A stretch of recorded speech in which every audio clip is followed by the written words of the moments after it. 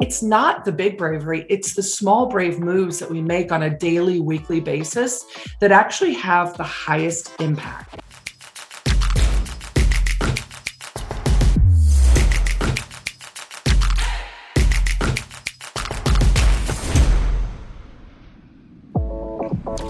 On this episode of the Creators Community, we'll meet Nicole Bianchi, co-founder and partner of Bravium Human Development and now published author of her new book, Small Brave Moves. We'll learn what drove Nicole to founding a coaching and consulting company after a successful career in corporate America, what surprises she experienced along the writing journey of her new book, and how small brave moves can compound just like interest on your money when you embrace and implement the proper mindset, behaviors, and habits. This show is for leaders looking to raise their game and empower their teams. Check it out.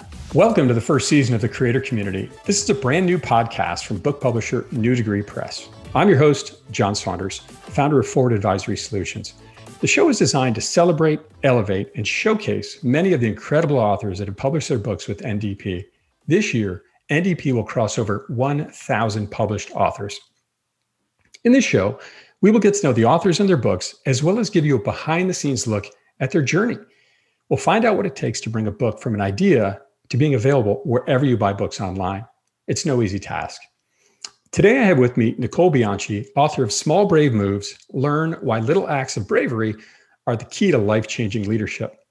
Nicole is a founding partner at Bravium HD, where she is a professional speaker, facilitator, and master coach designing and facilitating transformational workshops in leadership, team alignment, and culture building.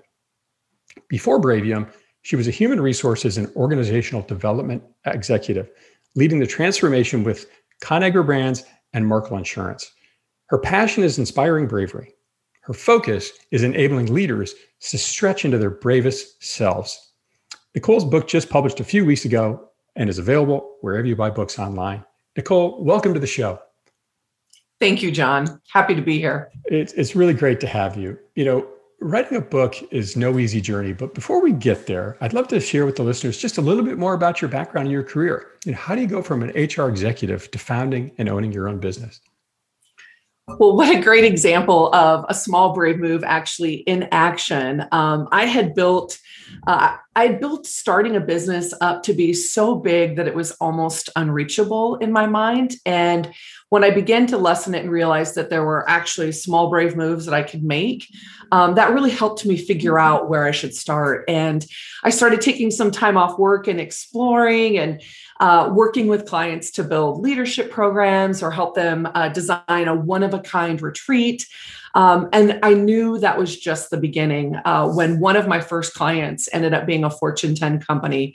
And I knew I was onto something special. And from that point on, I intentionally began building out what has become Bravium. And we've been around for about 10 years now. Unbelievable. You know, when you think about this small brave move in your own life, as you described it, you know, what do you think drove you to make that move to founding this organization and reaching out to help so many? I wanted to inspire transformation on a much larger scale. And I knew to do that, I would have to leave and go to the outside where I could work with multiple clients, leaders at all different levels. I wanted my impact and the impact of the work that we do to be further reaching. And so that's why I took the leap and never looked back. Unbelievable. I mean, HR executive now out helping dozens of leaders across the country and doing so much great work for businesses. Let's move over to your book journey now, right? How you became an author, how do you get from idea to published book? And more importantly, with this schedule you're talking about, how do you find the time in your life?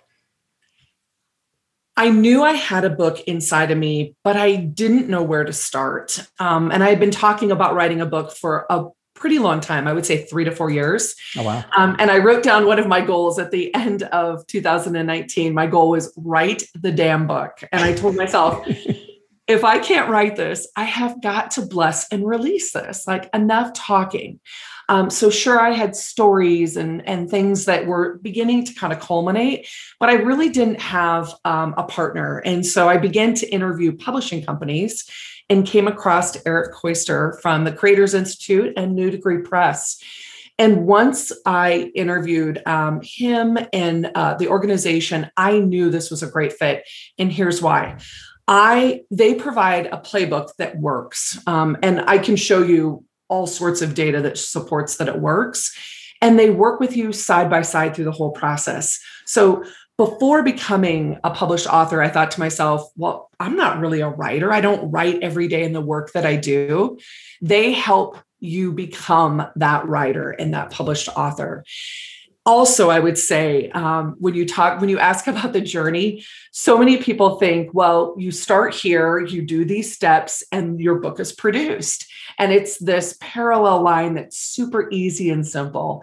And in reality, it's this large squiggle line with so many different things that happen and disruptions and moves. So the journey, but you learn so much and you grow so much from that journey. And partnering with a publisher that really is all in with you gave me the momentum that I needed to get this across the finish line. Partnership, discipline, because it's such a non-linear move, right? It's what an incredible story. And having that accountability partner, that coach to help you along, I think is so important. And how did you fit this into your life? I mean, you already are working so many hours a week. Where did you find the time to do this?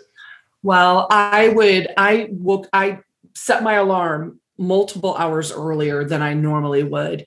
And because I found that I had my highest energy in the mornings, and that's where I would do it. I would also use it as a creative outlet in between meetings, or sometimes in the evenings when I felt like, especially when it was a day I didn't really get to be creative in the work I do, which is not often. That was a creative outlet for me. So I pulled in, I was really disciplined about just setting aside and blocking time from here to there.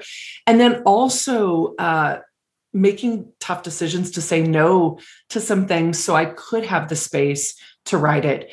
The creative process, when I think about writing a book, is not, okay, I wrote the story and it's done. It's a very iterative process, and you have to give yourself the space to be able to create that. And that happens over time. It doesn't happen in a long weekend at a beach house with this glorious environment. Like it really does happen over multiple months. And so being able to embrace that iterative process and taking those chunks of time to be able to do that was so helpful for me. I love the fact that you could find your own schedule to do it, right? Sometimes you wrote in the morning, sometimes during the day when you had a thought or an idea, or sometimes at night. But I think the beauty of that story is that you fit it in. You have to find the time and have the discipline to do it, but you fit it into where you wanted it to be. And I feel like there's so many, I'll say, life lessons in your story that I bet apply to your coaching and consulting work and facilitating you've done as well. Really, I love that. Now that you've got this book out there, and when you look back over this, year plus journey you went on, or roughly your journey you went on, have there been any unexpected positives that have come out of this experience, this creative journey for you? Yes, the unexpected positives have been connecting with other leaders who have so much to say on this topic. So my network has grown significantly. I would also say that an unexpected positive is that publishing a book gives you, I intended to publish a book because I wanted it to be a business tool for leaders, and receiving notes and messages from leaders all over the world about the impact of one small quote or a chapter or something that moved them significantly I had no idea. I mean, you hope for those things to happen, but when people reach out and message you or post something on social media about the impact of your book, it overwhelms me and it just makes my heart sing. That is awesome. So certainly growing your network is a part of it. And really, I think part of the journey in getting the book written, especially for nonfiction, but the fact that you've been able to inspire so many and that they've taken the time to reach out to you, that's awesome. So the book, why did you write this book, and why do you think it was necessary to get out there now?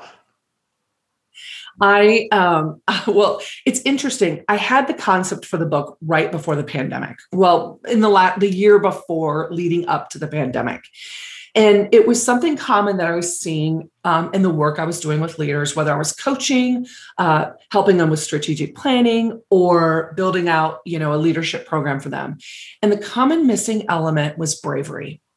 And so I thought to myself, okay, what is getting in the way of this happening? And this pattern began to emerge. And then when I would talk about it with leaders, they would answer it with, well, I don't really think I'm being that brave at all. And making bravery to be out like this big, heroic, you come in with the cape and you're there to save the day, the big iconic moves like heroes make. And that amplified actually during the pandemic.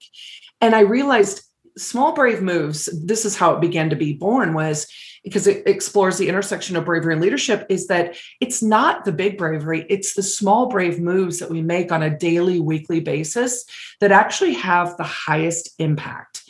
And so then I began to ask myself, okay, well, what does small bravery look like for leaders?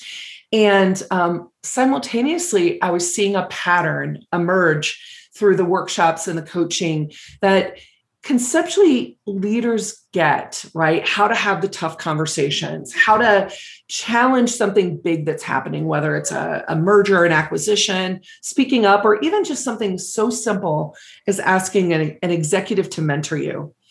And when I think about that, they were struggling with, conceptually they get it, but they're struggling going back and doing it in their culture and in their environment. And so then I began to work on the mindsets, behaviors, and habits that would help them make those small, brave moves. And that's how it was born. That's incredible. So really starting out with an idea, but then continuing to learn throughout the journey yourself. That is awesome. When you think about all the research you did, the months and months of it, and many, many interviews, what was one of your favorite interviews from the book, and why did you find it so compelling? There were many interviews that had a high impact, and here's why. I'm going to tell you the kind of the big, and then I'll share the specific one that really had the most impact. I began interviewing leaders at the beginning of the pandemic around what was helping them be braver right now, and listening to what these leaders were diving into, and ultimately their mindsets, behaviors, and habits that were helping them make those small, brave moves. Those were not their words that they used, but that's what it ended up forming into. And so being able to interview CEOs, small business owners, leaders from all sorts of companies was impactful. And I learned so much. Excuse me. One of my most favorite interviews was actually Danielle Kurgan, and she is the Chief Transformation Officer at Macy's. So imagine being in an industry under tremendous pressure to evolve, right? The retail industry, and then a pandemic hits. And Macy's stores were actually designated as non-essential by government mandates. And she and the leadership team had to furlough 108,000 people. So think about that.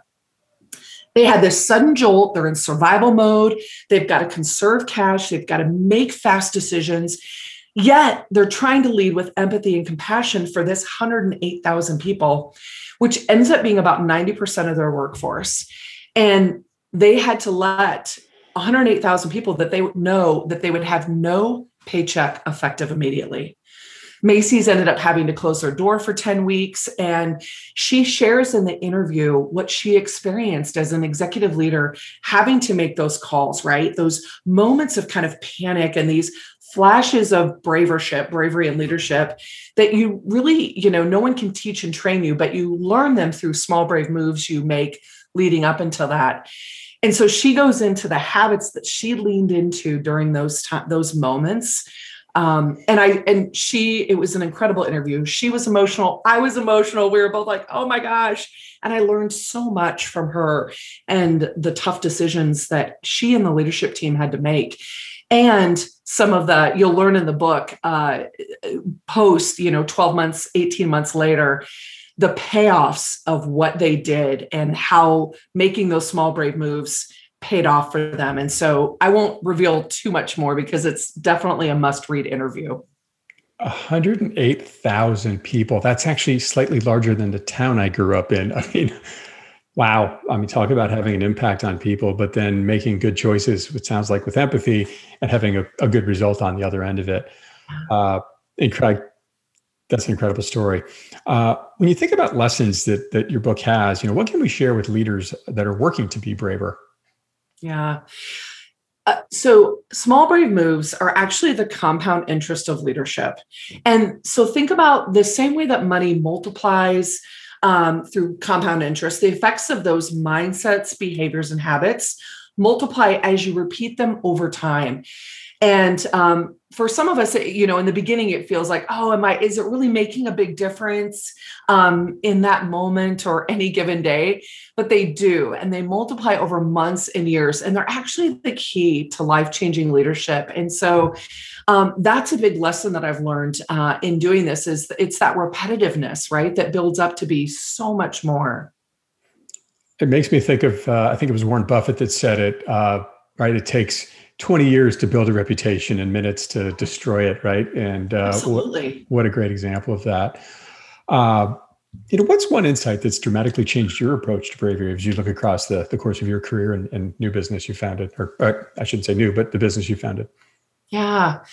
I think for me, it's we can do all the right things, right? We can practice the small, brave moves. We can work hard on having those tough conversations and things like that. But culture and environment play such an important role in enabling us to be brave. And so that has been kind of an aha for me. And I learned that when I worked on the inside. I've seen that on the outside, but it really came to life as I was beginning to piece all this together in this book. And it can really influence whether you're willing to be brave or not. And as leaders, how can we create culture and environment for others to tap into so that they can show up as their bravest selves? And when I coach leaders on how to make the small, brave moves, I really try to understand the culture and the environment that they're in so that we can begin to think about it as an entire system so they can show up and work to be their bravest selves. But again, not all culture and environments allow that or foster that or enable that. And that was definitely one insight that definitely dramatically dramatically changed my approach to bravery. Right. You said a key word in there for me, which is enable, right? People don't just often take these examples and lessons and sort of run with them especially when it comes to being brave, because you're taking a risk, right? So if I'm a leader and I'm thinking, boy, I'd love to do this, but where do I start? How do I put some of these small, brave moves into action? Yeah. Yeah. Well, John, I'm going to toss the question back to you for a minute. So if you want to get really, really good at something, what do you do? Practice. Repetition. Yes. Yes. So it is all about practice. It's about experimenting. It's about giving yourself permission to not be perfect, to maybe fail, but to pick yourself up again, right? And practice over and over. And just because it didn't work this moment, this time, this day, doesn't mean that it won't work again tomorrow or the next day or the day after. And so really, again, being able to practice, to experiment, and giving yourself permission to fail. I mean, my kids are going to summer camp and joining a swim and dive team this summer, and I feel like I'm having these same conversations with them right now. And these are not leadership lessons as per se; they're lifelong lessons. I think how we can apply it to so many things in life, and I love that you've brought it to leadership because it's such an important role in communities and society today. When you think about the book, and what would you say are some of the key message or key lessons readers can take away from your book? Well, I think you touched on it just a moment ago when you talked about this isn't just work. This isn't just for your leadership, business, professional, but it is personal as well, right? And I made a really intentional choice when I wrote the book. I wanted to be a bit disruptive in the business world. Most business leadership books, it comes from the author's point of view, and it shares more like client stories or interviews, but it doesn't always share stories of your own leadership journey and kind of the slips, trips, and falls that you've made. And so that was a really intentional choice. The book is filled with personal, professional, small, brave moves that may have worked out and may not have worked out sometimes. Because I want people to realize small, brave moves is accessible for everyone. I want them to ask themselves, what's the bravest thing I can do right now in those moments? Because I want them to know that they can grow influence, they can accomplish more, and they can fear less. living a life of bravery plus leadership, small, brave moves, creates a competitive advantage for leaders. And it just takes one small, brave move to get there. Right. Getting out of the gate, finding that first small, brave move. And I love that question. What's a small, brave move I can do right now? And I think the lesson here is, how do we constantly ask ourselves that question and build a roadmap for that? And I appreciate that you put this together. Nicole, if people want to learn more about you and your book, where might they go? You can head to my website, www.nicolembianchi.com, to learn more about my offerings as well as the book, Small Brave Moves. And do you have a favorite social media handle you use out there? LinkedIn is my absolute favorite, and my handle is @NicoleMBianchi. And I would love to interact with you on LinkedIn as well. Fantastic. Nicole, thanks for being on the show. Small Brave Moves, Learn Why Little Acts of Bravery Are the Key to Life-Changing Leadership is now available wherever you buy books online. I'm your host, John Saunders. Keep moving forward.